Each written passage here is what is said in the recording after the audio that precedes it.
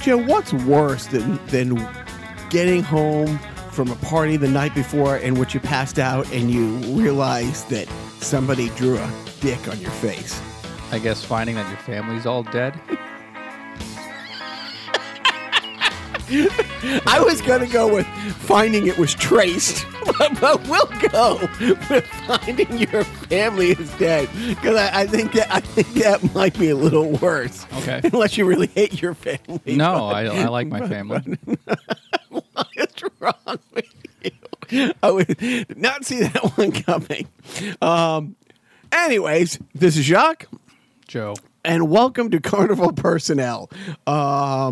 Joe, we'll get right on into it. So, I think I've watched more television in the last week than I probably have the last year. It's the last couple weeks of summer vacation for the little guys, and we did the extensive road trip. And basically, this week we just decided to not do anything except stay home and get caught up on life and work and all that thing. So I did. I watched a bunch of stuff, and actually, Peter Fonda. I can finally do a pretty decent Peter Fonda impersonation. He's. Oh, I thought you were doing it.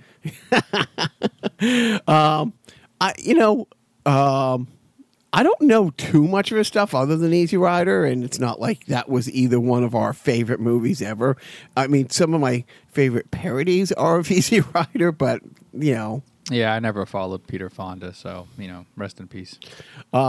So, getting into some of the stuff I've watched in the last week. Actually watched Airplane the other day. Does that surprise you? No. Would it surprise you to know that it was one night getting ready for bed? The boys are, kind of winding down. Management is there. It's pretty late. And I'm just going to watch like the first 5 or 10 minutes of it. Like I'm scrolling through Amazon and I see it. She actually sat down and we watched almost the whole thing together before, we were just too tired. And it was really great because she hadn't seen it in years. And every time I make an airplane joke or we make an airplane reference or airplane type reference, like she laughs along with it, and she'll make, when somebody will say, my mother went to the hospital. What is it?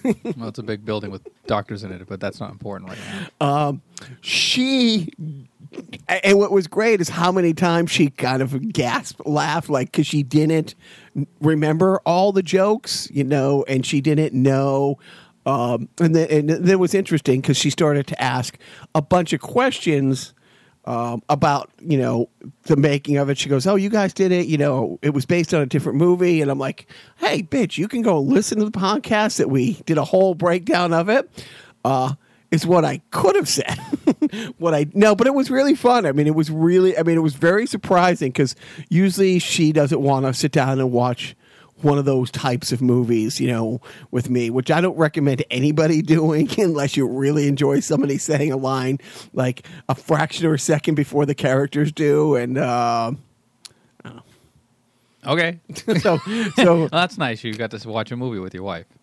I did. And that you'd already seen. That I love. Right. It wasn't one of these. Well, of course things. you love your wife. But... Hey. Oh, you meant the movie. I meant the movie. Whoops. We're still all Spidey all the time with the little guy. We've just segued from the Tobey Maguire Spider-Man to the Andrew Garfield Amazing Spider-Man. Why? Because it's all part of Spidey. So why do you climb mountains? Live action, right? Have you? Do you not like the Andrew Garfield ones, or do you not? I had not seen them, but I'm not drawn to them. I saw that they are poorly reviewed, and that is enough for me.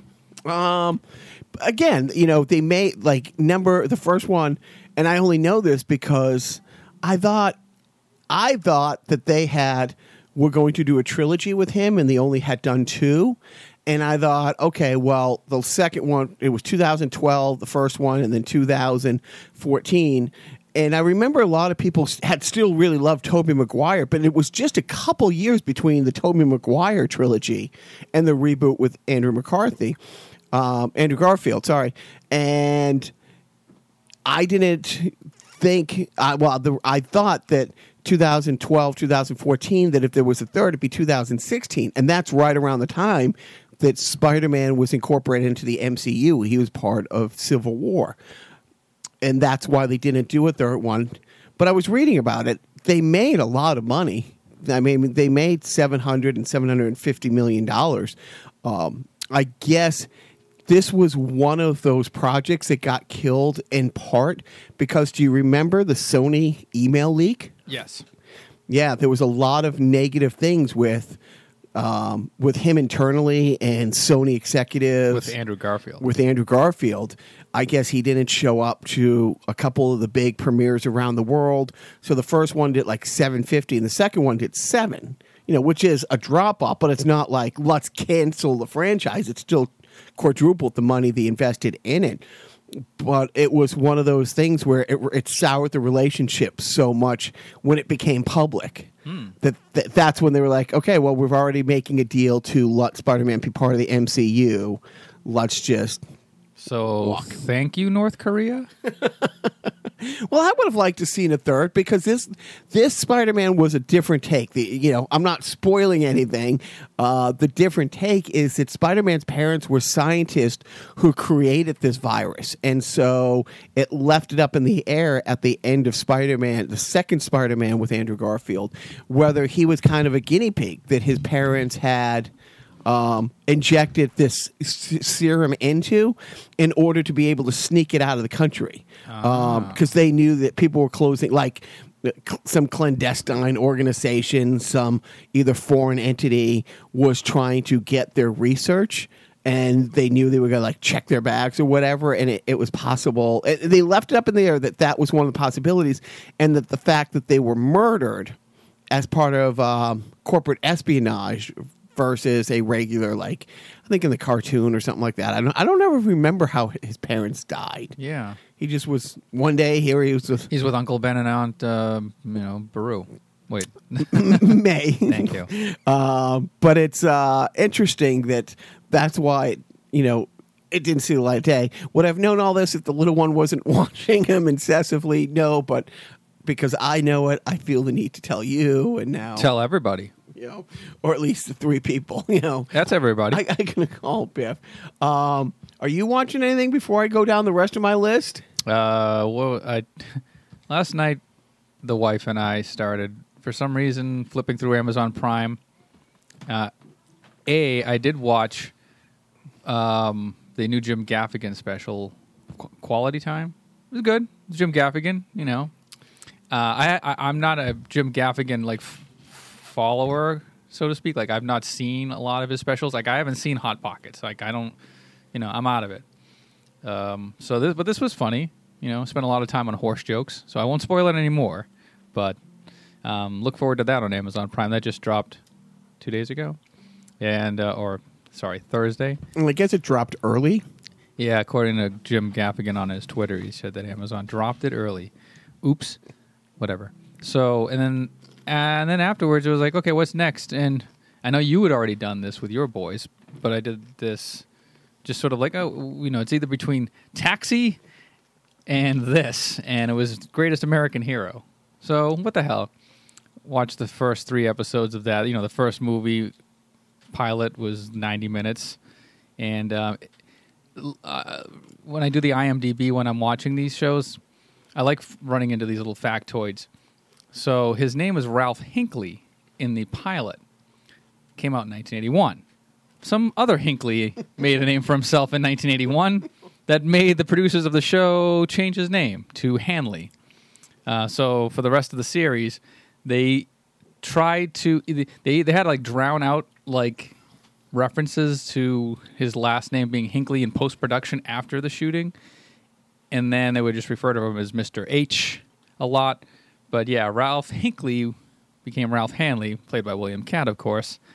And it was interesting to see that. And then there's we can get into it later in TV. I don't want to hold up our podcast with my television viewing habits when we have so many unfunny things to get to and awful things to get to, right? No, wait. There's Yeah, we got a few more. We got a few more decent things. All right, so yeah, well, we won't break format too much. What's next on the rundown? So you're not a big comic guy, but you heard of the names like Jim Lee probably and Todd McFarlane. Definitely Todd McFarlane. Yep.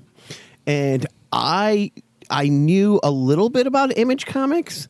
But there's a really great documentary called The Image Revolution of how pretty much 7 rock stars in the comic world who were all at Marvel all left the same day to create Image Comics. And it was in 1991.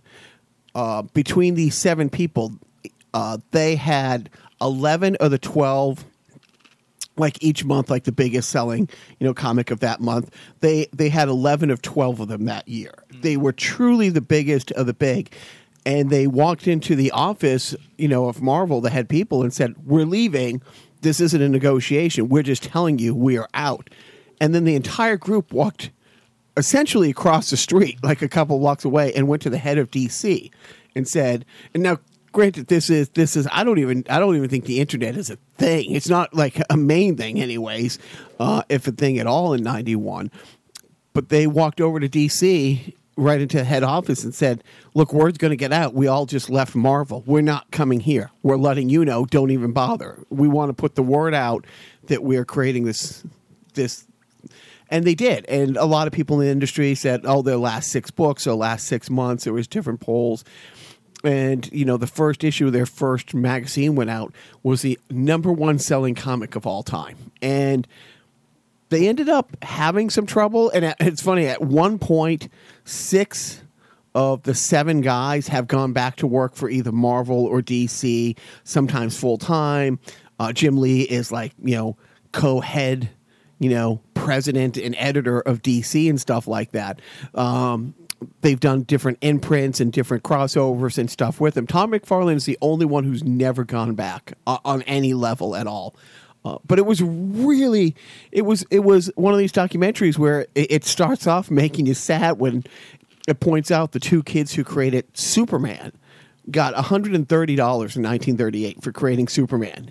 And their next paycheck for Superman didn't come in until 1979 when they sued over the success of the Superman movie and were given a whopping $20,000 a year pension for the rest of their lives, which was only a few years. I mean, at that point, they were, late 60s. So it was, and then like the same thing, Jack Kirby, who there is no Marvel without Jack Kirby. He co-created, when you see all the Avengers things and Stan Lee do all these cameos the last 30 years, you see like co-creator, if you read the credits, with the Hulk, with Spider-Man, with Fantastic Four. Mm-hmm. But again, he was just a cog in the wheel. He didn't own any of his creations. He worked up until the day he died, not out of a love of doing it for survival. Yeah, well, and Todd McFarlane made, I think, a lot of his money on the action figures for Spawn, right? I think that's where, because he insisted on quality, and I believe that sort of set his comics apart from the rest. So, yeah, I can see why Todd McFarlane would not need to return to the big 2, DC and Marvel. And I love how DC and Marvel are like across the street from each other in New York City. Well, I mean, that's how lots of businesses are. It's like all the companies on Wall Street are on Wall Street. And it's interesting, some of the other interesting things that I thought is Todd McFarlane took credit, and he's right. He killed Superman. He broke Batman's back because Image Comics came out of nowhere and truly within their first 6 months surpassed DC Comic in sales. Although DC Comic had like 45, 50 different monthly magazines, and they only had 6. But the sales of those 6 outsold everything that DC had. And then that's when DC had to survive, go all in. That was the famous death of Superman. And that's when Bane had broken Batman's back. Like within 6 months after that, 6 months after Image had surpassed him. What are the bigger Image properties? Wildstorm, and I'm blanking on the guy's name. I see his face, Rob. But the biggest one to date that surpassed everybody, and this was probably it'd be worth management's time to sit down and watch the documentary because she knows a lot of these stories. She's a comic-ish person. Why am I Walking Dead?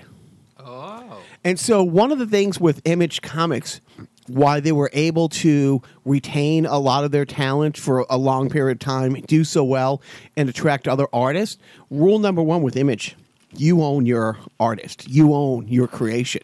Like we're a distribution, and we will help you get your stuff to the world, but we don't own what you create.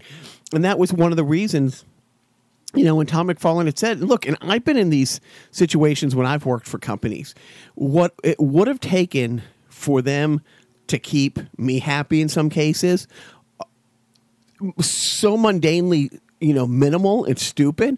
But like Tom McFarlane had said, he couldn't go to, Comic-Con and WonderCon, all those things weren't there yet, but there were festivals and there was comic book shops were more of a thing. You couldn't go into a comic book shop without seeing T-shirts for sale of Spider-Man covers that he drew. He didn't own Spider-Man, but he drew these really iconic covers, and he didn't get 1% of it. He didn't, and it's funny because the other guys kept pointing it out, like the Talking Head interviews with the other 6 co-founders. He kept saying things like, I never even got a plaque. They didn't even give me a plaque for like having like the top selling this or a watch. Like because he came from the old, like his dad worked for a company forever, and he would get the watch and he would get like the plaque and the employee of the month type thing. And Tom McFarlane said, it's ridiculous thinking, oh my God, had they treated me decently, I would have still been there and I wouldn't have got to do all these things I got to do. But he got consider that a blessing. He would consider that a blessing. And you're right, because he put so much detail into his action figures when the toy companies, when Mattel came knocking, and the quality was so great. That's why he is the de facto, modeler for every sport figure. And it wasn't to this pop. What are those new Funko Pops? Yeah. That has kind of surpassed the McFarlane line. But the last 20 years, you go into anybody's house who has a hockey figure or a football figure or whether it's even Batman or whatever, it's always the McFarlane action figures. Oh, so what's the name of the documentary again? It is The Image Revolution. It's really, really, really good. And that's on Amazon? It is on Amazon. That's pretty much what I've been on. I'm same here. I kind of, Netflix is always there, but I've started to explore Amazon a little further. Although it's funny, when I was on Amazon the other day, I wanted to watch something, and it said included with Prime, and I go, okay. And I click on it, and it says to rent this movie, and I'm like, what happened? Oh, Amazon went down. It's like Amazon did go down, because I immediately, then I went to Twitter, because when I knew something was up, I was like, more than one person's complaining about this. Let me go to Twitter. Right. And sure enough, is Amazon down? And of course, no word from Amazon. But I think I literally had just finished a movie, and then I was about to start something else. And in that time, they had just gone down. So it wasn't something where it was like down for 3 hours or something. I did the same thing at the same time where I was wrapping up Good Omen. Did you watch? I've not watched Good Omen. It seems like something your management would really be into. Is she a Neil Gaiman person? I think so. And I think she's definitely a David Tennant person. Yeah. Yeah. But I think that's on the list. It's funny, we kind of went past that on the scroll the other day, but we landed on Greatest American Hero. So I don't know.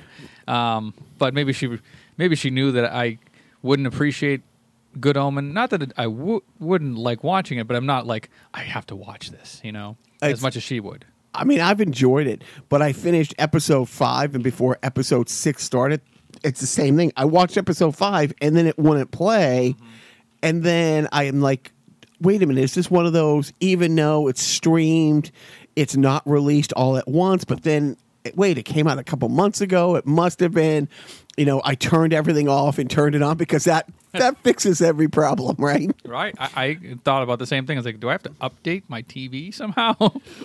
Yeah, No. refresh. Yeah, no. That wasn't the case. So, but it's all better now. So I watched Good Omen. I won't get too much into it. I will just say I'm watching Good Omen, and maybe this will make you want to watch it more. Maybe Dan Cray speaks in Neil Gaimish terms because Neil Gaiman is one of his favorite authors, or maybe Dan was drawn to it because of the way that he speaks and phrases things. But the the demon character Crowley, he changes his name a couple times. Mr. Crowley. Speaks very much like Dan does, like when bad things happen and how he phrases things or anyways, but it was interesting because the whole time I'm like basically watching Dan talking it, and I like Neil Gaiman. It's one of those things where I'll like something and then somebody say, oh yeah, that's Neil Gaiman, and I didn't know how prolific he is. Yeah. And he wrote this. He was in the room. Maybe he didn't just turn it. Oh, now I feel like an ass. I do want to go back to the Image thing. Yeah. So one of the reasons I started to say this. Sorry, I'll get back to Good Omen. But one of the reasons it attracted a lot of talent and young talent was the idea that they can retain their property, that they don't have to turn things over the company store. As we know, like we've talked about before, like Saturday Night Live. If you pitch something, it basically becomes Lorne Michaels. So they attracted. So the guy who came up with Walking Dead really wanted his books to go through Image. And he was a nobody. So it wasn't like there was this bidding war to get him. But he really he was of the generation, he's 10 years younger than most of these guys. So when he hit like the early teens and really got into comics, was 91, 92 when Image started. And he really they were grittier, and again, that's why if you see the Batman comics from like the late 80s, or the mid 80s, there was a big turning point. And that's because a lot of these guys who left to do Image had taken over those properties and made them darker and stuff like that. So Image really spoke to this guy. Like some bands, I want to be on SST, or I want to be on certain Sub Pop was the big record label that people wanted to be on in like the early 90s. The bands that I liked. Right. So he really wanted to, and he, got a meeting with the head guy, and they told him, it's like, no, you can't make a successful zombie comic book. There hasn't been one. There's been successful zombie movies, but not a sustained thing. You can't sustain this, and then he got another meeting, and the guy's like, look, it's interesting, but there's no hook. You can't.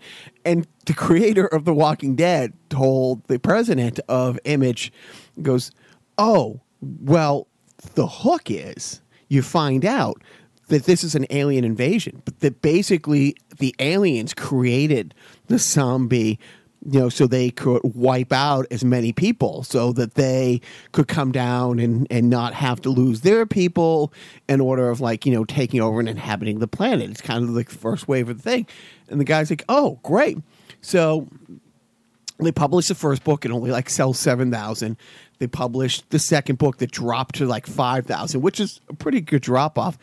And I don't remember if the third was a little lower or around the same, but he had thought, if I get 6, that will be the greatest thing that ever happened to me in my life. His dream was to get on Image Comics and to get at least a 6-episode run. It was everything he could have ever wished and hoped for. And so when the head editor, president, had called him, after the third one, number 4, 5, and 6 were already set to be released. They were already in the can. And he said, yeah, this is better than I thought. It's more interesting, but I'm not seeing any Easter eggs, any hidden little thing about space, this being an alien invasion. And the guy said, "Oh, I just told you that because you said I needed a hook. It has nothing to do." And the fourth book, for some reason, and now it took 4 months for it to spread. Again, there's no, the internet isn't what it was, what it is now, but it took off, and it was one of their. By the time the sixth book came out, it was their best-selling. Image Comics best-selling book. Great story. At the time. It is, but I love that. It's like, oh, it's space aliens. So back to Good Omen. So I wanted to say, I could not recommend it more. And they have left it up to Neil Gaiman if he wants to do a second season. Like, all the actresses said, yeah, this was great. With John Hamm's in it. And I didn't watch, what was a big show that he really...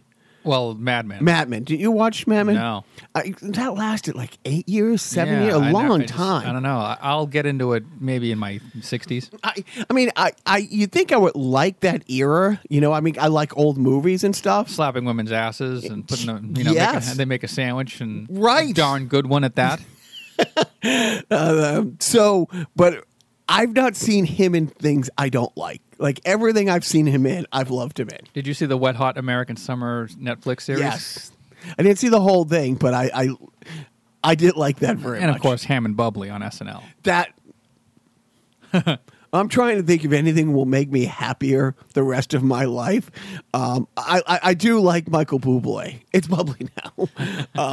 The whole song that he makes. But I don't know how many times I used the line from that skit. "You are on the thinnest of ice." So okay, so Good Omen is good. Now I'm watching Good Omen, and while I'm maybe an episode or 2 episodes away from from finishing it.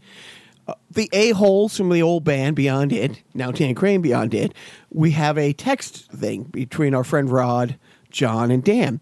And one of those ass clowns says, "You have to watch The Family on Netflix." Are you familiar with this? Our good friend Jim mentioned that to me, and so I'm quasi-familiar with the premise. So I watched the first episode, and I had texted the ass clowns back, and I reminded them, you realize I'm holding on by the thinnest of threads. I am on the thinnest of ice. I'm ready to snap at any given moment. And the parallels between The Good Omen and The Family is scary. And I'm not giving anything away with The Good Omen. It is... The story takes place in the 6 episodes just weeks before Armageddon. And both sides, heaven and hell, are really pushing towards Armageddon. They are both counting the moments. They are both very much looking forward to finally the battle to end all battles. Be damned us, humans that happen to be in the way. The Family is very much the same. The difference is The Family is based on real people, real facts. So all these Illuminati and these secret clandestine organizations where it's like, whether it's 12 Jewish people who own all the banks in the world, or it's the Illuminati, or this is one of these quantifiable, not conspiracy theory. Here is all the evidence. It's very much like, it's a docudrama, but Lena, who's the woman who's Remy? Lena Remy, is that it? Who's taking down Scientology? Leah Remini, whose show got canceled, by the way. Did it get canceled? Did it have did it run its course? I think Scientology canceled it. Is that what it was? They got a hold of... I blame the Church of Scientology. But hey, by the way, Church of Scientology, if you're looking for another show to cancel... They'd have to sponsor us. Oh, yeah. Well, no, I wish there would be a defunct sponsor. Yes. That's the best thing you will ever say. Okay, so Leah Remini had her Scientology thing. This is sort of in the same... But it's with the Christian fundamentalist. And it's called The Family. And it's an organization that has... the National Prayer Breakfast they have? Yes. That's these guys. And it doesn't matter, who's in the White House and whether they grew up, Baptist or Protestant or whatever, they cow tie to this big, prayer breakfast every year. This organization, and it's so scary how long they've been around, how influential they are, how people from other countries, when they come here, feel the need to go and meet with this organization in private. But they're just a humble organization with a couple of bucks to their name. They really rely on voluntary donations, right, to make ends meet? Or do they have enormously deep pockets? Enormously deep pockets. They are the deep pockets. They don't control, the deep pockets. They are. And they are the danger. They really are. And again, like the Scientology show, this is put together by people who got out, of that. And again, it's all quantifiable. Like, it's all, here's all the pictures of, be it Reagan, be it Clinton, be it George W., be it Nixon, be it Johnson, just kind of getting there more. It's like one of those things where you wonder, I haven't got there yet, and I don't know if I can watch the rest of the series. There was that 6 or 8 part series on American history by, the big director, like a few years ago. Ken Burns? No, it was like a Ken Burns thing, but it was dark, and it was like, this is what really happened. Here's the documents. Here's the people who, anyways, it will come to me. But it's scary. It is scary to see how much of a Sharia law, a Christian, born again fundamentalist type Sharia law kind of that we're really living under. Okay, good. So all right. But the fact that these people are counting down the moments till Jesus gets here. And they're not Bible freaks. They're not Bible freaks. They're Jesus freaks. Like, they have their own Bible that is just Jesus. They've condensed it. No matter who said what, it doesn't matter. And they really believe that, Jesus plays favorites and that he really doesn't like certain people. And it's pretty obvious from, when you watch the end of a football game, how many people are favorites of Jesus. You can really see that. But the scary thing was, had I watched it at another time, but I'm watching Good Omen march towards Armageddon in a very funny, cerebral British comedy Neil Gaiman way, then watch this docu-series about the march towards Armageddon with facts and... Yeah, but that's like stuff that happened in the past. That's not going on now. Today, my friend, today.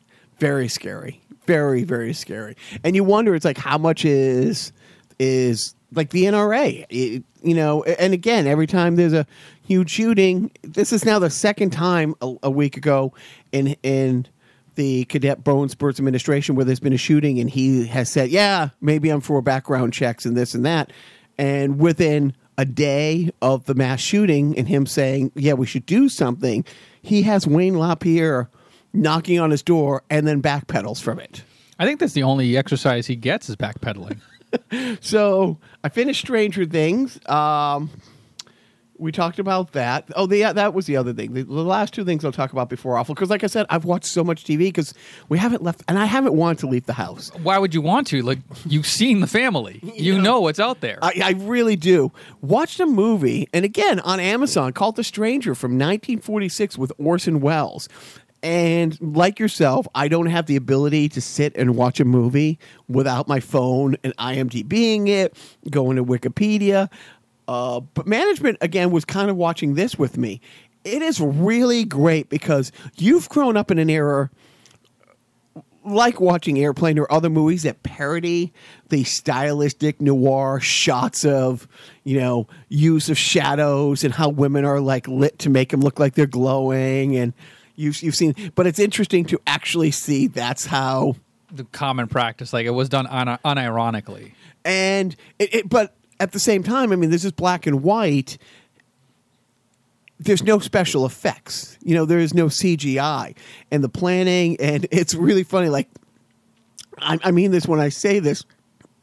There's one shot, like, Orson Welles is a Nazi leader hiding in plain sight in Connecticut a few years after the war.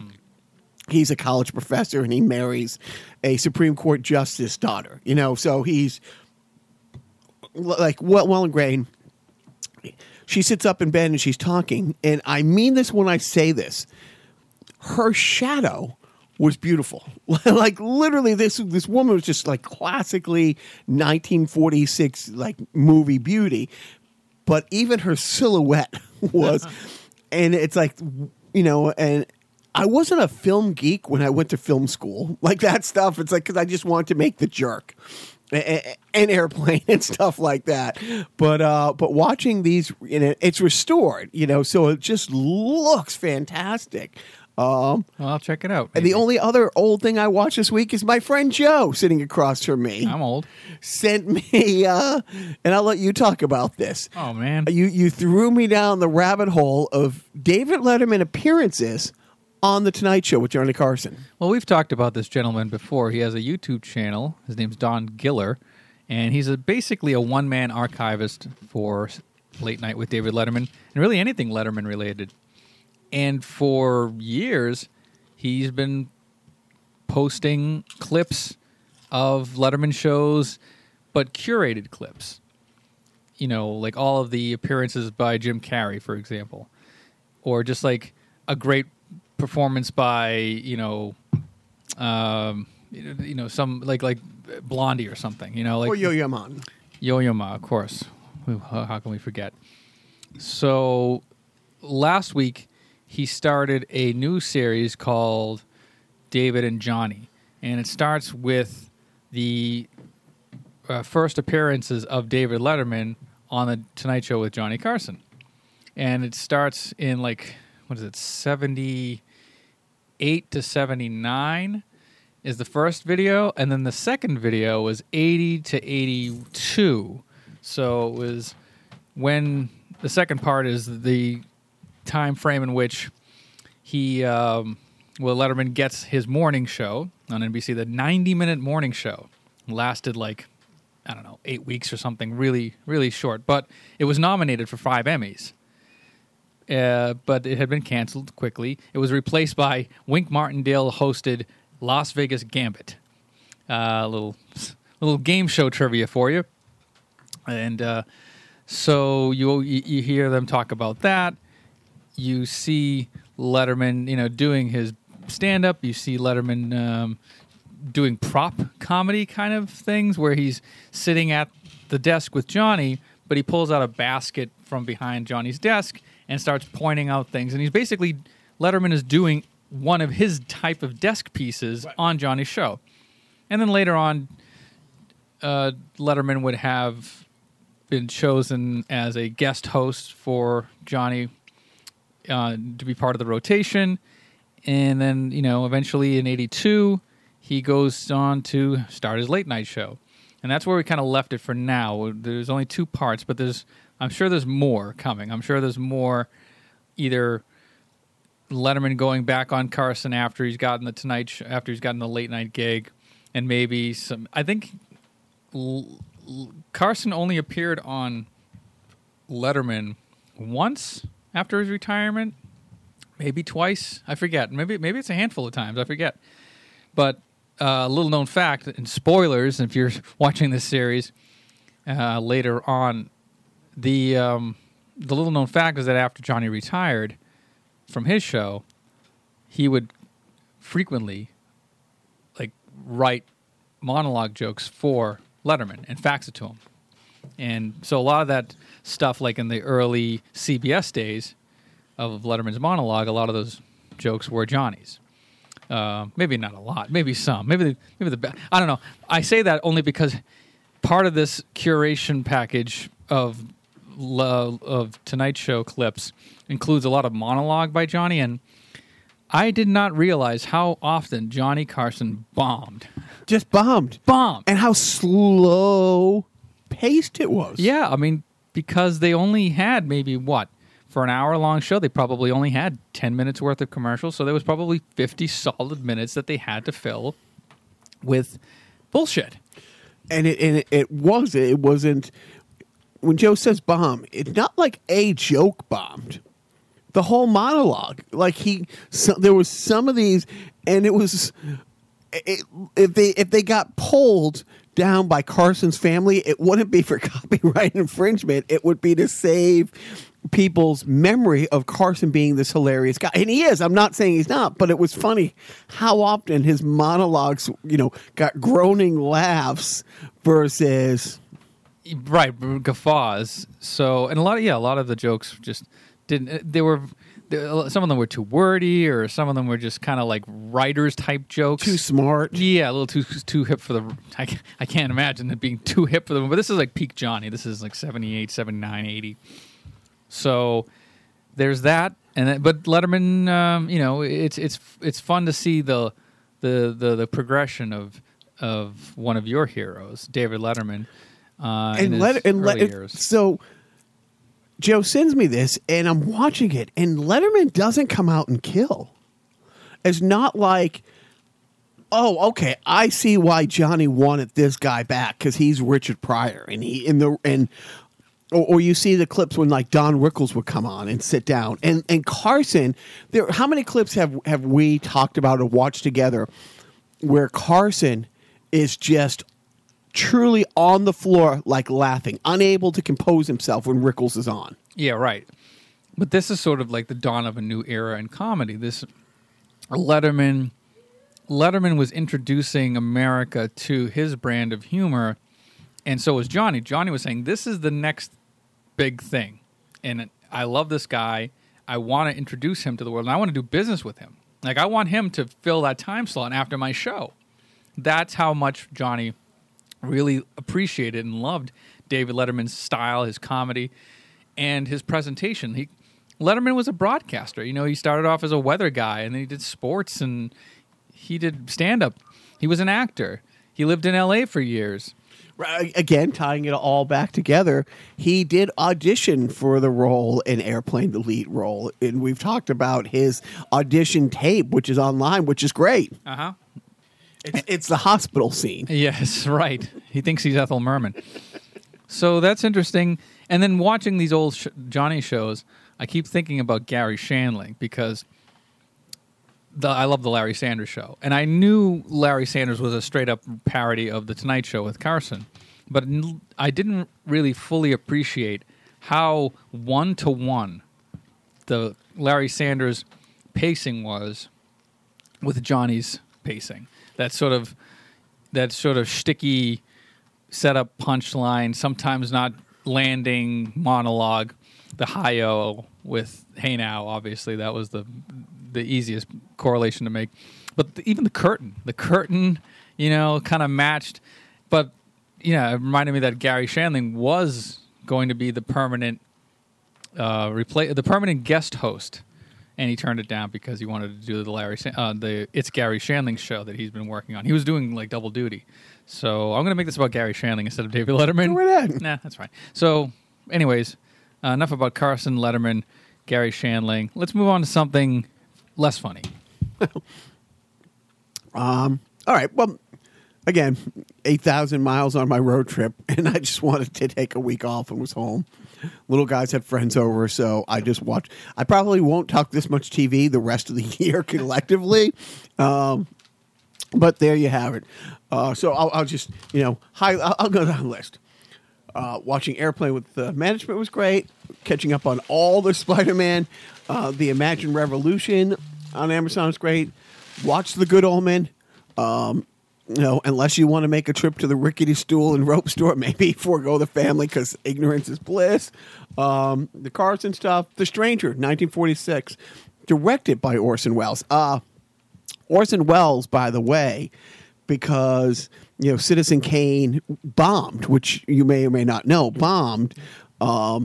This was his first directing thing in a few years, and he had to sign a contract saying he would be liable however long it took him to pay off if they went over budget or went past their schedule. And they had a hatchet guy come in and took out the first 16 pages of the script. Truly just took out the first 16 pages of the script, was on the set every day, basically, he made Orson Welles make a regular movie, make an hour and 20-minute movie with not a lot of exposition and not a lot of, great storytelling. And even Orson Welles had said that, a lot of the stuff that he thought was his best stuff with other movies didn't forward the story. So an editor came in. If it doesn't forward the story, it's not going in. I don't care how pretty it is and artistic and cerebral. I find it hard to believe that Orson Welles had trouble trimming the fat.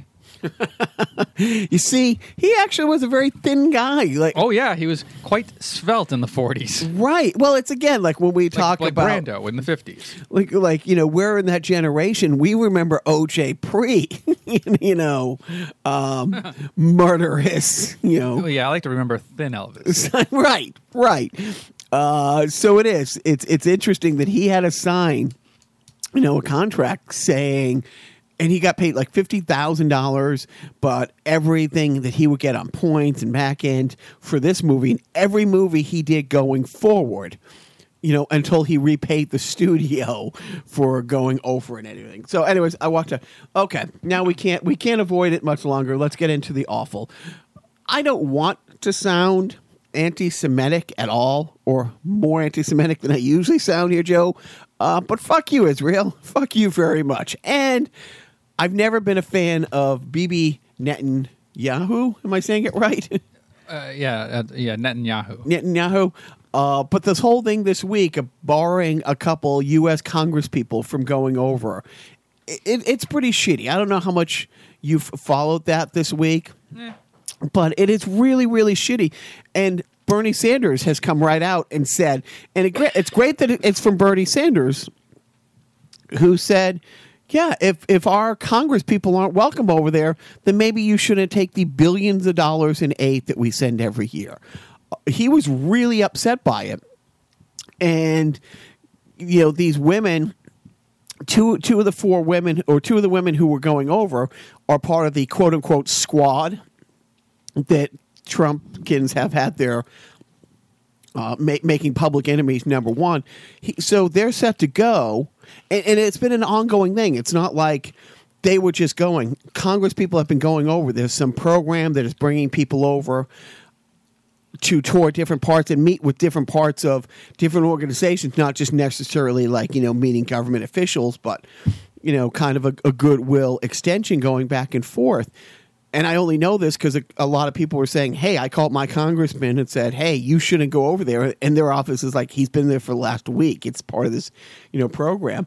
But just, days before they're heading over there, it's just so traitorous and un-American and beneath contempt, let alone beneath the dignity of the White House, to send out a tweet saying you shouldn't let these people in. I mean, to badmouth, when you say things, badmouthing your own government officials like this, and the old saying going back as long as we've had a government, like, we keep the shit in house. Like, it's like our politics end at our shores.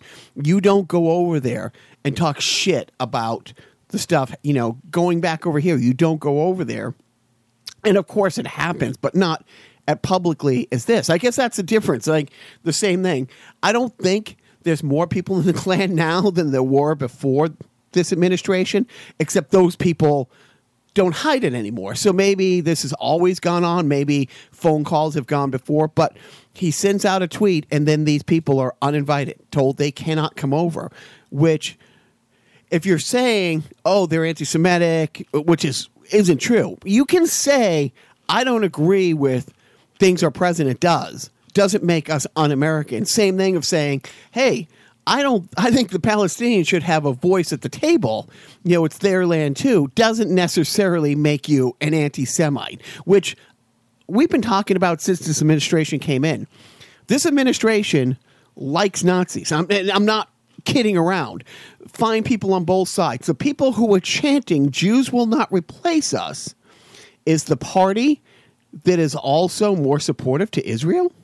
If you could explain that. Well, there's a conservatism in Israel, and there's money that exchanges hands between Israel and America. And the right in America loves the right in Israel. They like that they like that Jew connection. You know, like they like that presence in the Middle East. They like what they're doing over there because I think that's their common bond. Is it they like those Jews over there, just not our Jews here? Right. I think, and I'm not being funny. Is that what it is? Because, I mean, Jews will not replace us with the chant at Charlottesville. yeah. The very fine people. Now, how does the same administration who says they're very fine people turn around and say, we love Israel and the Democrats hate it? Because they have it both ways. Okay. It's pretty simple. They're just having it both ways. It's okay. They're just blatant about it. They're not too. I can't even think of the word. I give up. I want to stop talking. I'm trying my hardest, Jacques, to actually speak during the podcast so that you can have a snack and you can have a drink versus me hogging it all. I know you bring these snacks and drinks over to my house as sort of a nice gesture and so that you can fatten up your little tummy at the same time. Well, I figure you're here and I'm here. Doesn't that make it our time, Mr. Hand? And nothing wrong with a little pizza on our time. What's that from? That's Spicoli. Oh, I never seen Pastime. We're going to have to take a break. He delivers. I remember Spicoli gets the pizza delivered to the class, and that's a big thing. Yeah. Now I remember the scene, and I like the Phoebe Cates scene too, the one where he fantasizes about. How Phoebe great Cates. is it that they did the Phoebe Cates thing, but in reverse in Stranger Things, where when Billy's walking to the lifeguard stand, it's playing the music. The Cars song, yeah. It's great. It is great. Anyway, so I hate Jews. I mean, but you hate Joes. That's what I do. That's what he meant to say. But folks. seriously, it's just so ridiculous. But I do. I love that all the people who are outraged that Bernie Sanders, was the most adamant, saying, "Fine, our Congress people aren't welcome over there. Don't take our money." Pretty gross. Congress controls the purse string. So, and the other thing about, Donnie Two Scoops saying shit about it, it's like, these people were elected. They represent, and again, it's one thing to not have the best interest of the people who didn't vote for you, and I understand you want to be the president of the people who support you. It's another thing to completely villainize people who didn't vote for you and go out of your way to put a target on them around the world. Look, Bill Belichick did a lot of unorthodox things as a coach that was never introduced to the NFL prior to him doing it. So I think for better or for worse, Donald Trump is a trendsetter. This is going to be kind of the playbook that will be followed for some time. Take it or leave it. Hopefully, people, the masses, will vote out this kind of ilk and this kind of activity in the U.S. government, but more than likely, not. This is sort of the way it's going to be, and it's a scary time, and I can't even have a jolly talk about it because it frightens me. Well, during the GOP primary 3 years ago, I remember saying to my Fox watching parents, if my oldest nephew, who at the time was 12, going into the 7th grade and interested in politics, if he talked at the school debate the way that this guy is talking, would you be okay with that? Would you be proud of him running for school president with absolutely schoolyard bullying, nicknames, name-calling bullshit? And, of course, you can't get a response back because, of course, no grandmother says, yes, I would be very proud of him going up there saying these things. And that's it, just the lack of decorum and civility. And then you're going to say, how many of these people are going to run for office, like Moscow Mitch talking about working with the other side of the aisle? You brag openly about killing everything. He's been referring to himself as the Grim Reaper. And he kills everything that the Democrats bring forward because it works. Nobody's talking. The Congress has passed over 40 laws. This new Congress, just since the first of the year, they've gotten shit done. They've passed bills, but they can't get them past the Senate. They passed a background check thing, but the Republicans can say, or the Fox News can say, well, Congress isn't getting anything done. No, Congress is, but it goes to die there. Anyways, so I'm going off. Moving on to next topic. If you're going to sell a house, I don't know if you caught this in the news, but if you're going to sell a house and you have an open house and you're going to have all kinds of people come and look at your house and you're, let's say, an officer of the law, you probably should not have framed in your house your acceptance letter into the KKK, framed and hanging in the hallway, in which a black family can then take a picture of it when they came, not knowing that you're a racist piece of shit, but interested in buying your house nonetheless. Nice neighborhood, good school system, and they take a picture, and that officer is now on leave.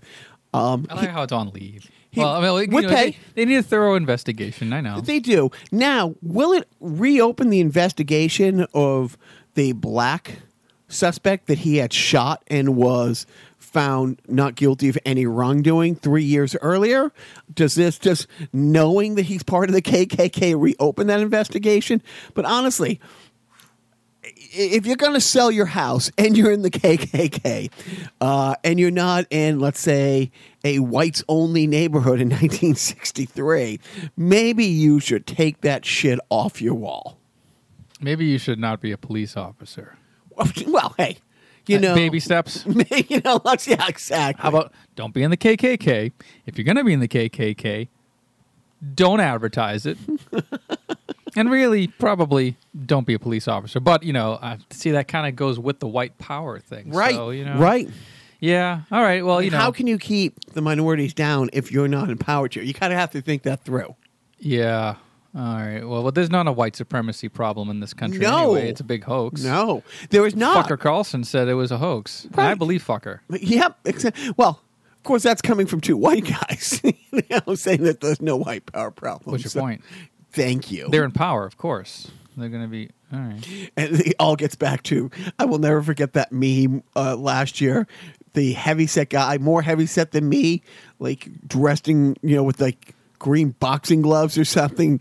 It's like, this guy believes he's physically superior or genetically superior to, and it's a picture of like LeBron James, like working out, who's just shredded. Right. And then it's like, Shrek come to life. Yeah, that was right. Baby Huey personified. But so that's it. We talked about it before, so we'll touch on it now. Jeffrey Epstein will not be making his court date. Why? He's got a note. Yeah, Jeffrey Epstein, world-renowned billionaire playboy, is dead. By all legitimate means, by the way. He legitimately committed suicide in his jail cell, as one would when faced with such charges. And when you have nobody watching over you, apparently, and you have a bedsheet strong enough to hold your weight, and you have a bunk. And you were taken off a suicide watch 2 weeks before when you lost your cellmate, and the cellmate that was supposed to be replaced wasn't replaced, and that the guards, plural, on duty, both happened to be overworked and napping at the same time. I believe they were spooning, but they left that out of the report as well.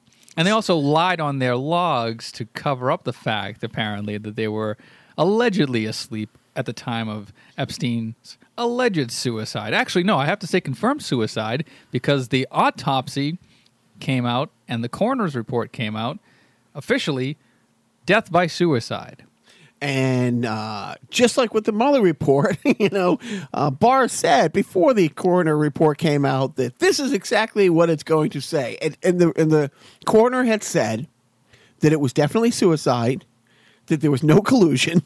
And then the interesting thing his neck was broken before he hung himself. He said Benghazi, which I'm not sure how that fit in. Oh, it fit in because allegedly, you see, these conspiracy theories that find themselves in the dark corners what is it called? The dark web? Yeah, the pizza kitchen basement or the pizza restaurant, the child molestation ring, whatever. Well, this is a real child pedophile ring. Right.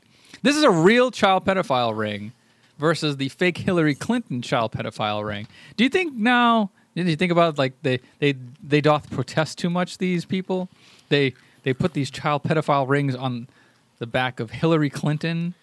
Literally, and really, we talk about it over and over. It is from the Goebbels playbook. You blame your opposition for exactly what you are doing.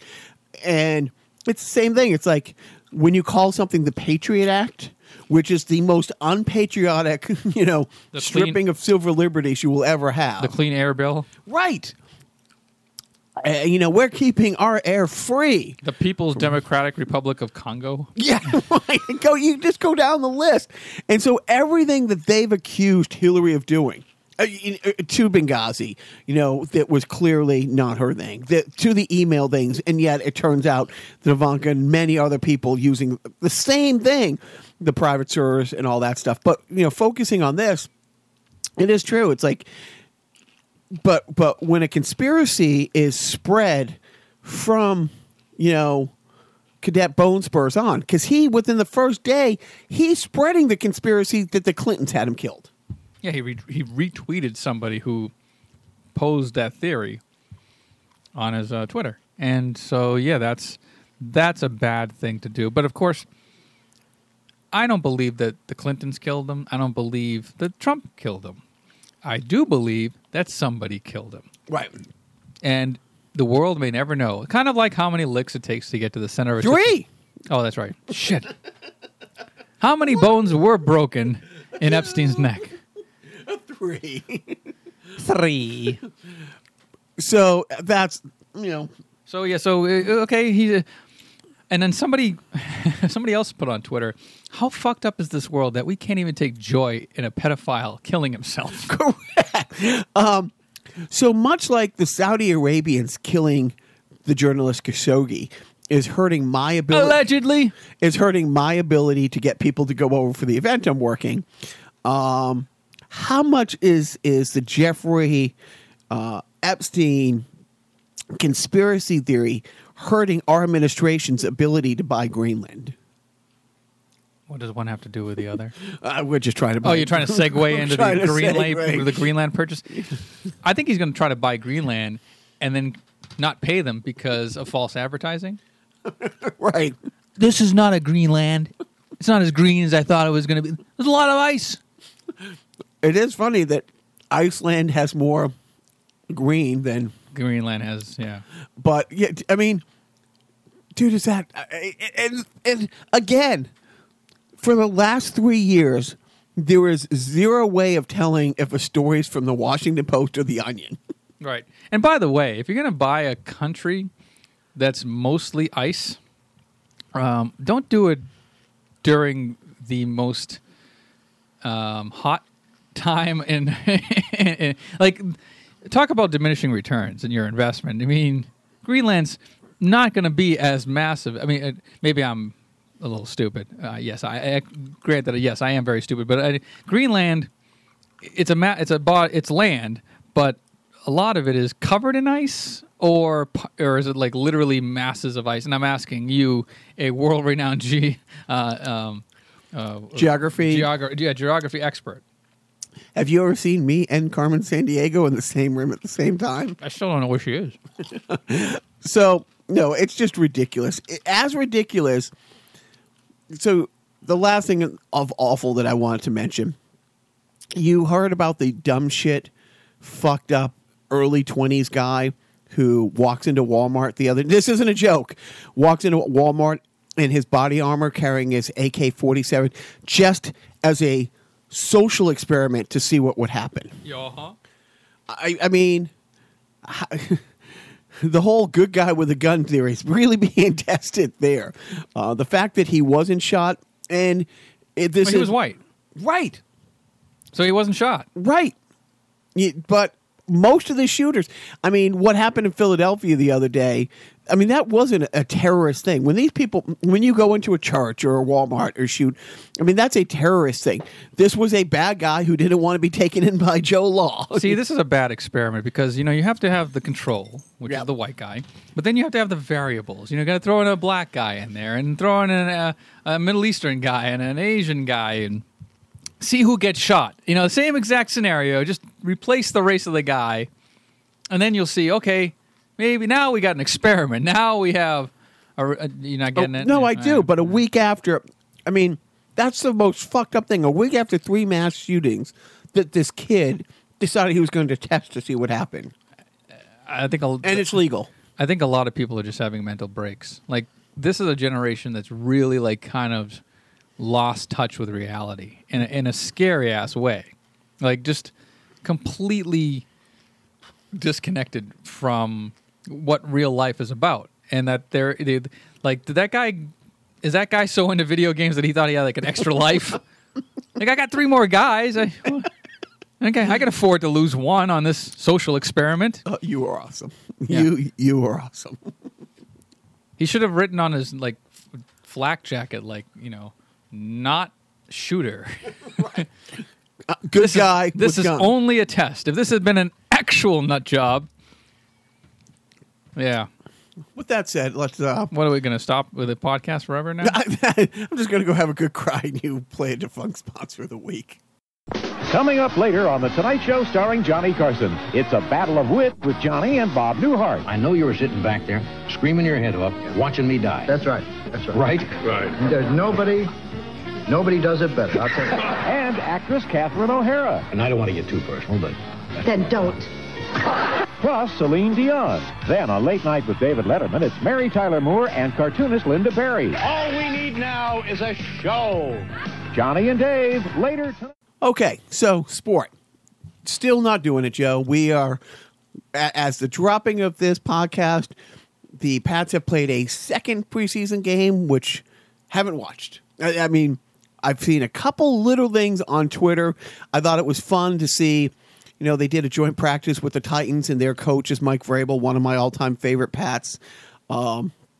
And it was great. There was somebody who posted a clip that Brady was like walking onto the field, and Vrabel was like screaming at him for like walking instead of like, running. And Brady was screaming back at him to, take care of his own shit. It was fun, But yeah, I'm not doing it. The only thing is, Josh Gordon got reinstated, so...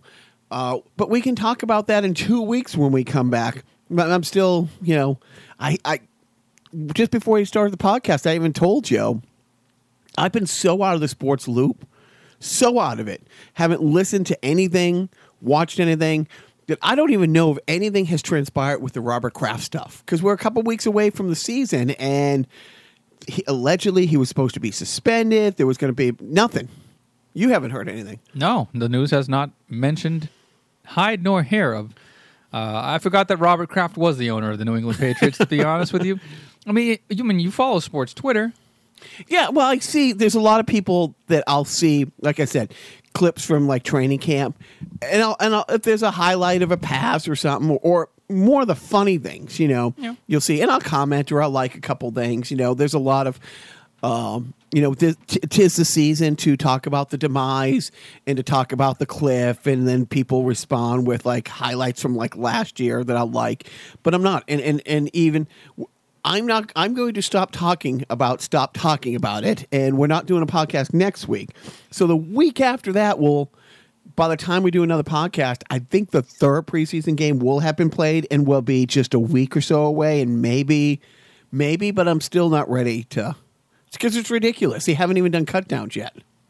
Yeah, why would you care about preseason football? Have you ever cared about preseason football?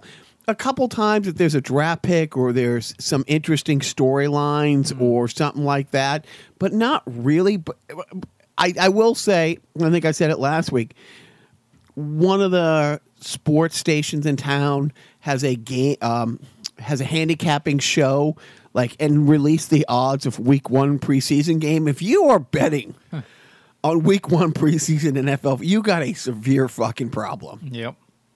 And people do. Yeah. Lots. They wouldn't post that if people didn't. Oh, so. Yeah. But okay, done with sport. Now we are moving on to video games. What have you done gaming this week? Not a whole lot, although I did use some Best Buy rewards bucks to put towards a purchase of a new Nintendo Switch game. You know, a little early birthday present for myself. Is and that, the is family. that the $200 one that the controllers don't come off the side? No, I mean the Switch game, like an actual game. Oh, an actual game. Yeah, just a game. It's a Super Mario Maker 2.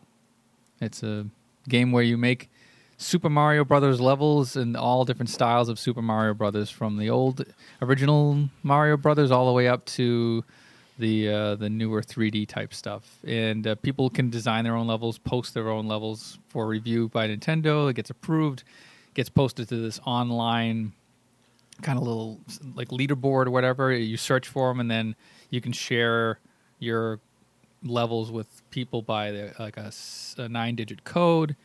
And it's fun. Like, people are very creative. This is obviously 2, so it's a sequel to a Wii U version that came out 3 years ago. That was popular, but again, 7 people own the Nintendo Wii U. So so you're saying, other than the host of this podcast, there were 5 other Wii U's in the world. And somehow Nintendo rode that rainbow into the success of the Switch. But now that the Switch is immensely popular, you know, they put a lot of effort and time and energy and money into this improved version of Super Mario Maker, where you can do everything you could do in the first and more. And, you know, it's fun. And they actually have like a little one-player thing, so it's not just trying out strangers' levels. Some of them are ridiculously hard. Some of them are like homages to other video games. Some of them are funny. Like, a lot of them are funny. Some of them suck. But it's great. It's just basically Nintendo mining talent for free. Right. Yeah. I thought about that. Much like the movie, what was the aliens put a video game in the Starfighter? The last Starfighter. Well, that's how they were recruiting.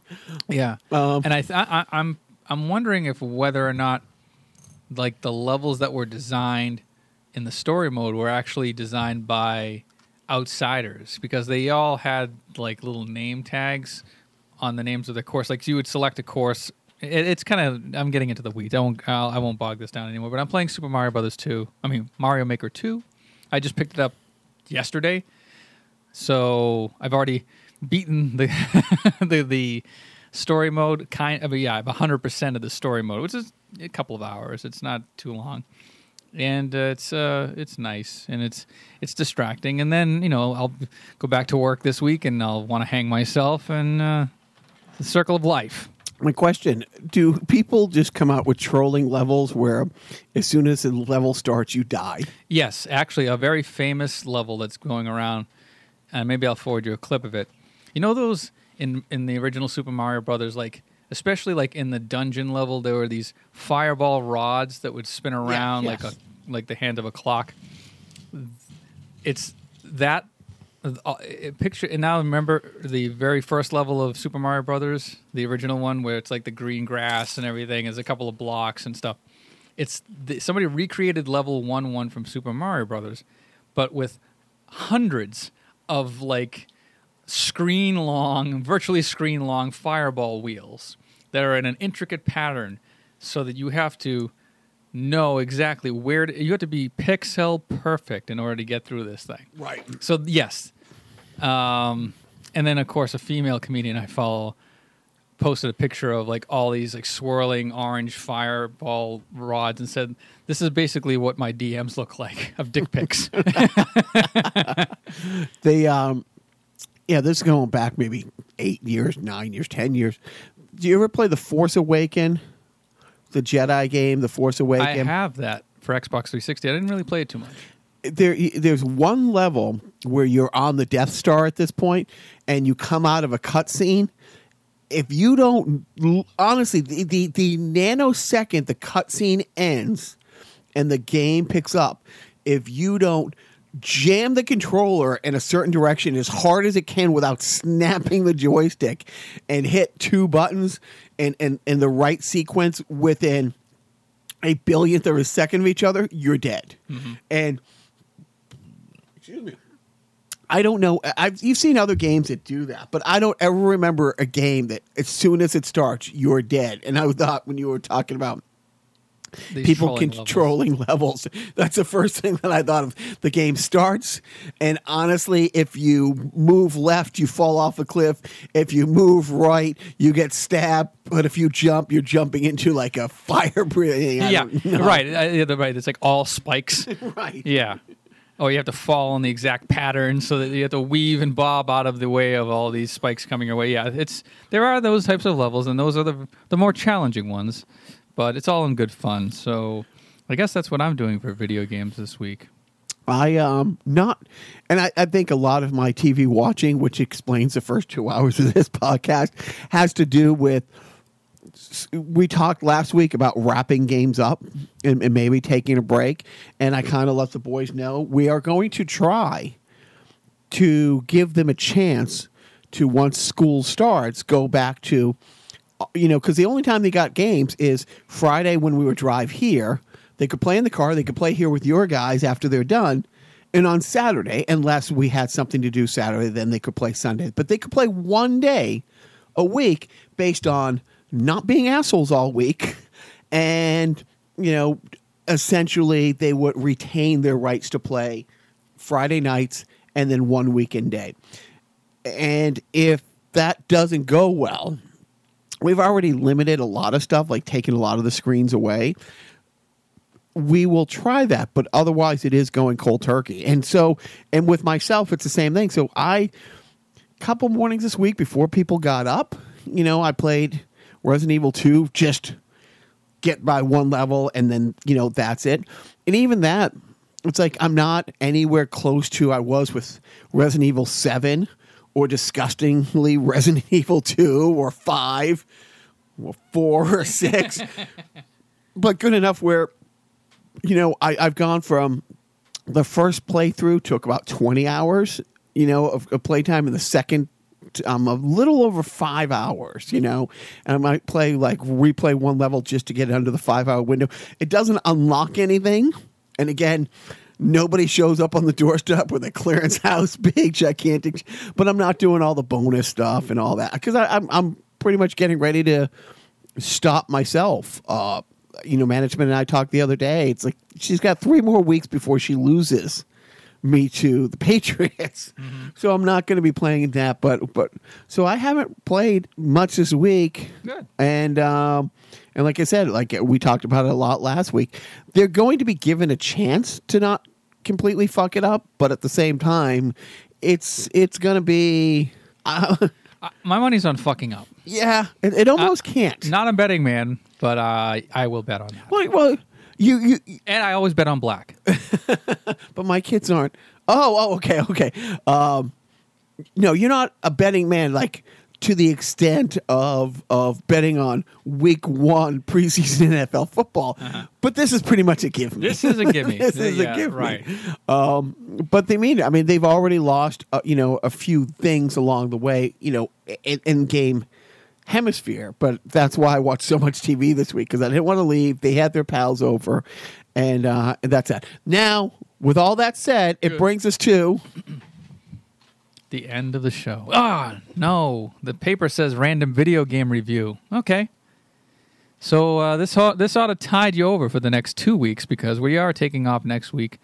I'm going away with my family, so we won't be podcasting. That's my gift to you for next week. But for now, we're going to... Jacques took 2 games. Oh, you just reminded me we got 2 weeks of random. Oh, that's right. We got to make up. So now I'm going to guess which 2 games he pulled off of my Nintendo Entertainment System collection. And first one is, I'm going to say Silent Service. No, it's not Silent Service. It's not The Simpsons.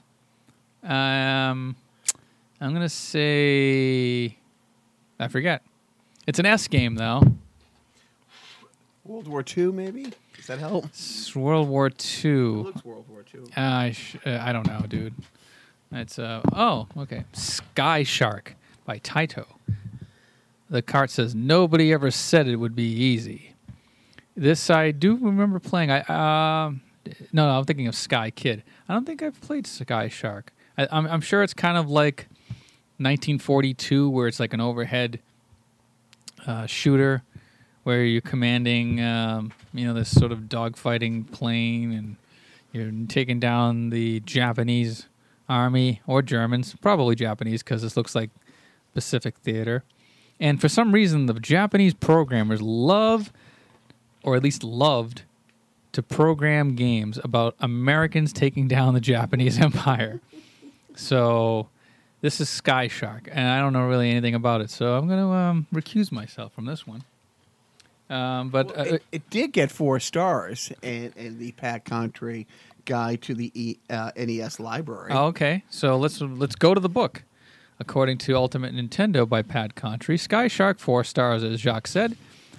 And the synopsis starts as follows. This overhead vertical shooter title has players flying over land and sea, firing bullets at airborne enemies and ground-based targets. You can also fire a limited number of bombs, which destroy everything in the vicinity.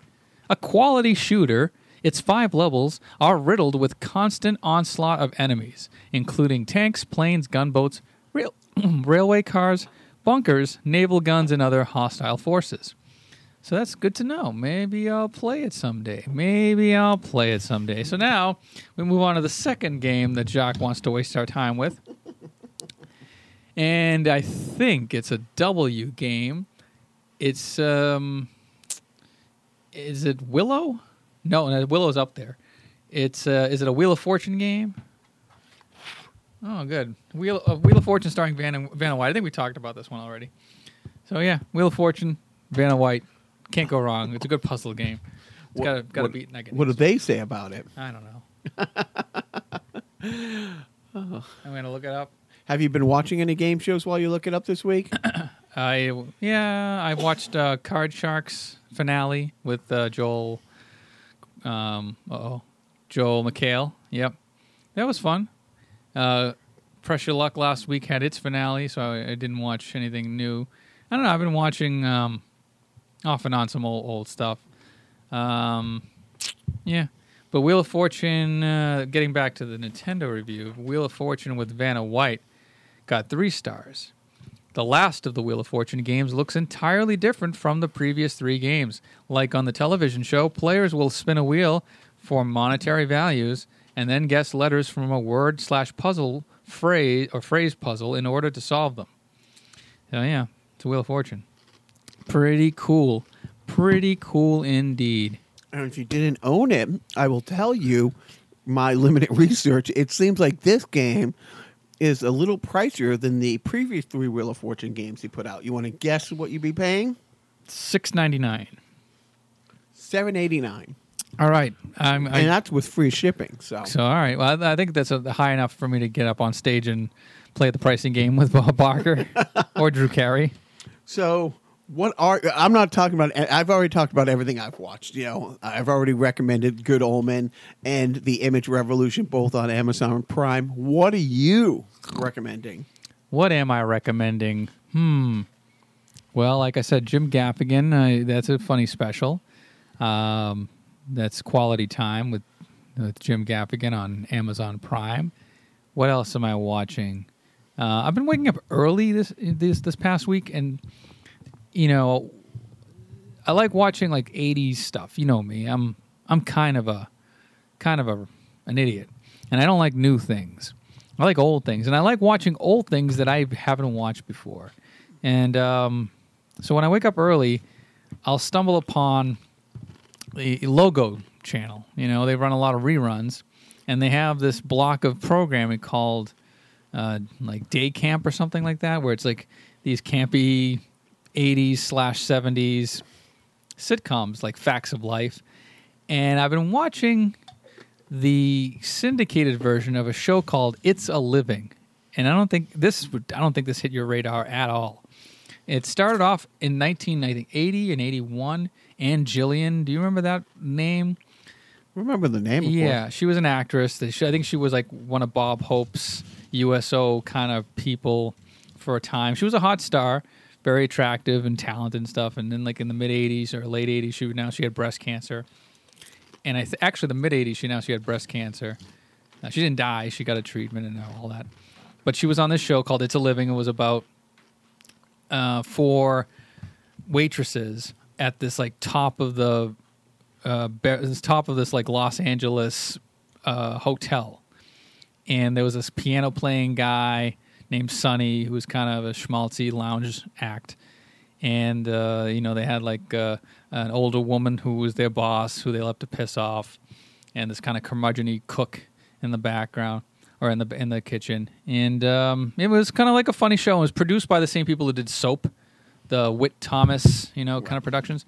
But it wasn't Susan Harris who wrote Soap and Golden Girls, and she had nothing to do with this particular thing. So it went off the air in like 82 or 81.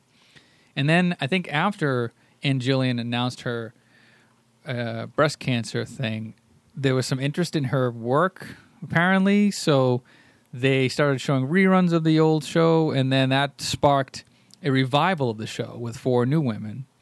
And one of them was Crystal Bernard, who went on to star in Wings. Did you ever watch Wings? I did. It was like what do you call it? Like a guilty pleasure type. Wings was. Yeah, I mean it was written by the same guy who wrote Cheers and Frasier, so it was like a quality show. It was 8 seasons, and with one of the women who was like the woman who was working the concession counter, or the what do you call it, the like the food counter or whatever on Wings, was one of the waitresses in the show. Anyways, so I kind of fallen into this sort of like just waking up out of sleep, want to see something on, and I don't know. Sometimes I like shows like that where it's like, that these are quality actors, like they've done stuff, and they've obviously they've done some theater, and they're talented people, and it's a light show. I don't know why I'm watching. I kind of and the theme song is very gay. I have to say, it's a very gay, like, kind of like it's almost like a 30s style, like put on a show type of theme song sung by like 4 women. You said it's Logo? Yeah, it's very gay. And I'm not being Logo's a gay channel. It is, okay. Yeah, Logo's it's a gay audience. Every channel. time my cousin writes a show or a play that gets TV, like talking about getting picked up for a series, it's always Logo. Right, yeah, Logo has a gay audience, but they also show like reruns of old stuff like Golden Girls. I'm surprised they don't show Soap. Anyways, yeah, It's a Living. I'm watching that, and I don't know why. I think it's like 87, so it's like I was 10 years old at the time, and so I'm watching shows that wouldn't have necessarily appealed to me at that age, but now as an adult, I'm watching people who are in the 80s. Yeah, I don't know. It's kind of a retro kind of throwback thing for me. I know it's a little out of character for me to watch something retro, but so I've wasted your time, and I apologize. So yes, we've talked about Carson, Letterman on Carson in 78. We talked about The Stranger with Orson Welles in 46. We've talked about NES games from the early 80s. If there's something this podcast has, it's their finger on the pulse. I was going to say finger on the pulse of what's hip now. Not that anybody would or should listen to us, but what are the chances anybody under 40 would find this at all entertaining? 0. I think you're giving us way too much. Right. I think we owe. What's all this 1 in a million talk? Yeah, I'm not going to make a recommendation. Like I said, I will say twice. The question is, how many times did I watch Endgame this week? Oh. The correct answer is, with all the other shit I watched, I still squeezed in. And when I say Endgame, you realize I mean Infinity War end-to-end game, like because I don't count Endgame as a standalone movie. Right, it's like Godfather 1 and 2. You got to watch them both. You do. It's a saga. And so, it'd be nice if you watch, Ant-Man and the Wasp in between. I thought you were going to say Civil War. Or if you, no, we did watch Civil War this week because, again, the little guy who fell down the wormhole. This was Spider-Man's first appearance was in Civil War. Right. So he, And he hadn't seen it for at least a week. well, because he was watching he was wrapping up last time we talked. He was wrapping up the Tobey Maguire, this. And I will say, this Spider-Man thing that he's going through has reinvigorated his interest. And one of those buildings is. They're usually pretty interesting buildings. Some are old and really great looking, where they put books and stuff. I think they were called libraries. Okay. Not Athenaeums. And anyways, you can't find the Andrew Garfield ones without buying them. Amazon Prime, Hulu, Netflix. It's not out there. And right now, part 2 and 3 of Tobey Maguire is on Netflix, So I'm like, let's go to the library and see if they have it. And man, was he amazed. But I did make him also get and first read a Amazing Spider-Man graphic novel because, of course, as you know, reading is fundamental. And the Tobey Maguire, there's Spectacular Spider-Man. There's Spectacular Spider-Man. Oh, there's Ultimate Spider-Man. There's the Ultimate Spider-Man. There's Amazing Spider-Man. And the Andrew Garfield is based on the Amazing Spider-Man. Hence so the title, The Amazing Spider-Man. So he, I had him go and pick up, a couple of those books in order. Okay, read this, then we can watch it, type thing. Okay. So, but he liked going to the library and looking, and of course, went in a Spider-Man outfit, which makes, the late 20 librarians who they go to all those Dapper Day speakeasy 1930, like the girl. And again, she could be 22, 23, could be 50. I'm really bad with that. But she had, I walked in and she could have been a character out of that 1946 movie, her whole outfit. And she's flaunting all over him. And I'm like, when does it go from him being cute wearing this to the looks I get dressing the same way? But so. You should do a social experiment. Walk into a library dressed as Spider-Man and see how soon how long it takes for you to get shot. When I was down to 175 and we were going to Disney, I would go as Luigi because he was always, and I can't tell you how many, nobody, and I'm quite sure a lot of people thought, what the fuck is that guy's deal? Well, here's the funny thing. I would go as Nightwing, like the full-on unitard Nightwing thing, and one of them would be Robin and one of them would be another Robin. Something like that. And it's fun when we're going from point A to point B together, the three of us, or the little guy be Mario and I got the full-on Luigi. Nice, spend $100 on it. Yes. Unitard. You could have been on the Super Mario Brothers Super Show. It's fun when I'm walking with them from point A to point B. If they're on a ride and I'm going to get fast passes at the ride they're going, and it's just me dressed as Luigi walking through the park, loses its cuteness. It loses its flair. Context is key. Anyway, so my only recommendation again is all the other things like Good Omen I talked about, The Stranger from 1946. But you know what? You can't go wrong with Infinity War and Endgame. But that's it. Jacques, you know that I only do this podcast for 2 reasons. One, it's because I know that you won't be my friend if I don't do it. And 2 is that I am an awful, awful person, which by extension, I'm an awful son, an awful brother, an awful husband, and an awful parent. I know you can't advise me on all of those things on how to better myself, but I know there's one that you can advise me on, and that's how to be a better parent. So, Jacques, please impart upon me your parenting tip for just this week. Not all of them, because you have a lot of them. Just the one. Just narrow it down. Yes, please. So we went up to Maine last weekend, a one-day family outing. Very nice. The management the week before with the work family went to this little lake. I probably wouldn't have dragged the boys to this a year ago, but they had so much fun in Austin. It kind of sounded like, we're not becoming outdoorsy. Don't get me wrong, although we might be buying an Airstream. So there was this little lake, and we get there early because it's me, and I'm always afraid of not getting parking and getting in and getting a good spot.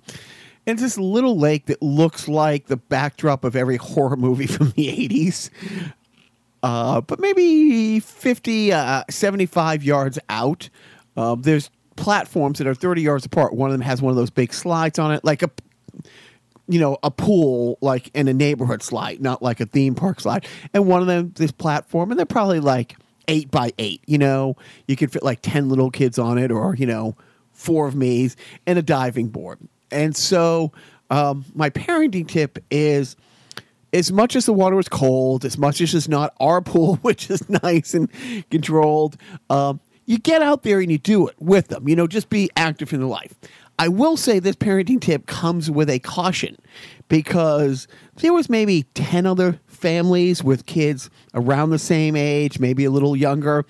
And I did not become friends with any of the other dads who would then guilted into their, by their kids and their wife, because I heard him say, it's like, no, it's not just for kids. That guy's dad's out there. Well, I didn't hear that, but management heard how many grumblings that dads heard from other moms and kids, because, seeing me out there on the platform, like picking the kids up and like throwing them off it and being active. So it's good. But I didn't make many friends with the other dads. So your parenting tip is to parent other parents? Yeah. And shame them. And in front of your kids. That way you can later say, hey, at least I, so you're a cuck dad. You're a cuck. Yeah, dad. Well, you're cuckolding other dads. Right. And so, but I get to use that as leverage on my kids, saying, when they're like, I hate you, it's like, at least I'm one of those dads who got in the water with him in Maine and let him jump off the diving board, the slide the wrong way, which freaked out, everybody else. Yeah. So there is that. So, Joe, we are not doing the podcast next week. I'm going to probably take a picture of you now, get one of those cardboard cutouts, and sit downstairs in my basement, maybe put my video games behind it and yell at it for 2 hours next week.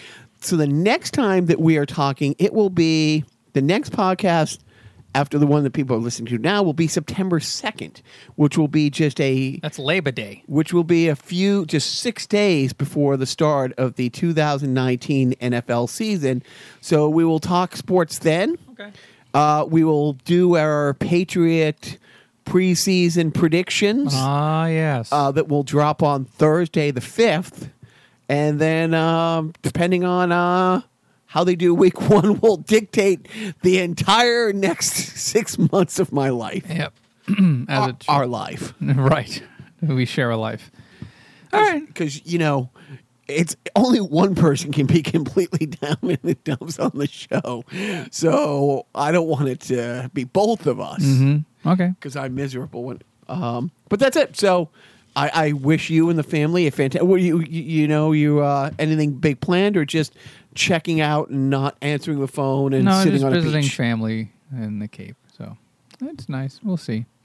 We shall see how it goes. I'm sure it'll be just fine. Just taking a long weekend. A long weekend. And it only gets longer the more I think about it. But it'll be fine. I'll try not to ruin their time. By them, I mean my family. So that's it. I appreciate you listening. And so does Jacques. And I think that's all I'm going to say now. So zip it in and zip it out. Zippity-doo-dah. Don't forget.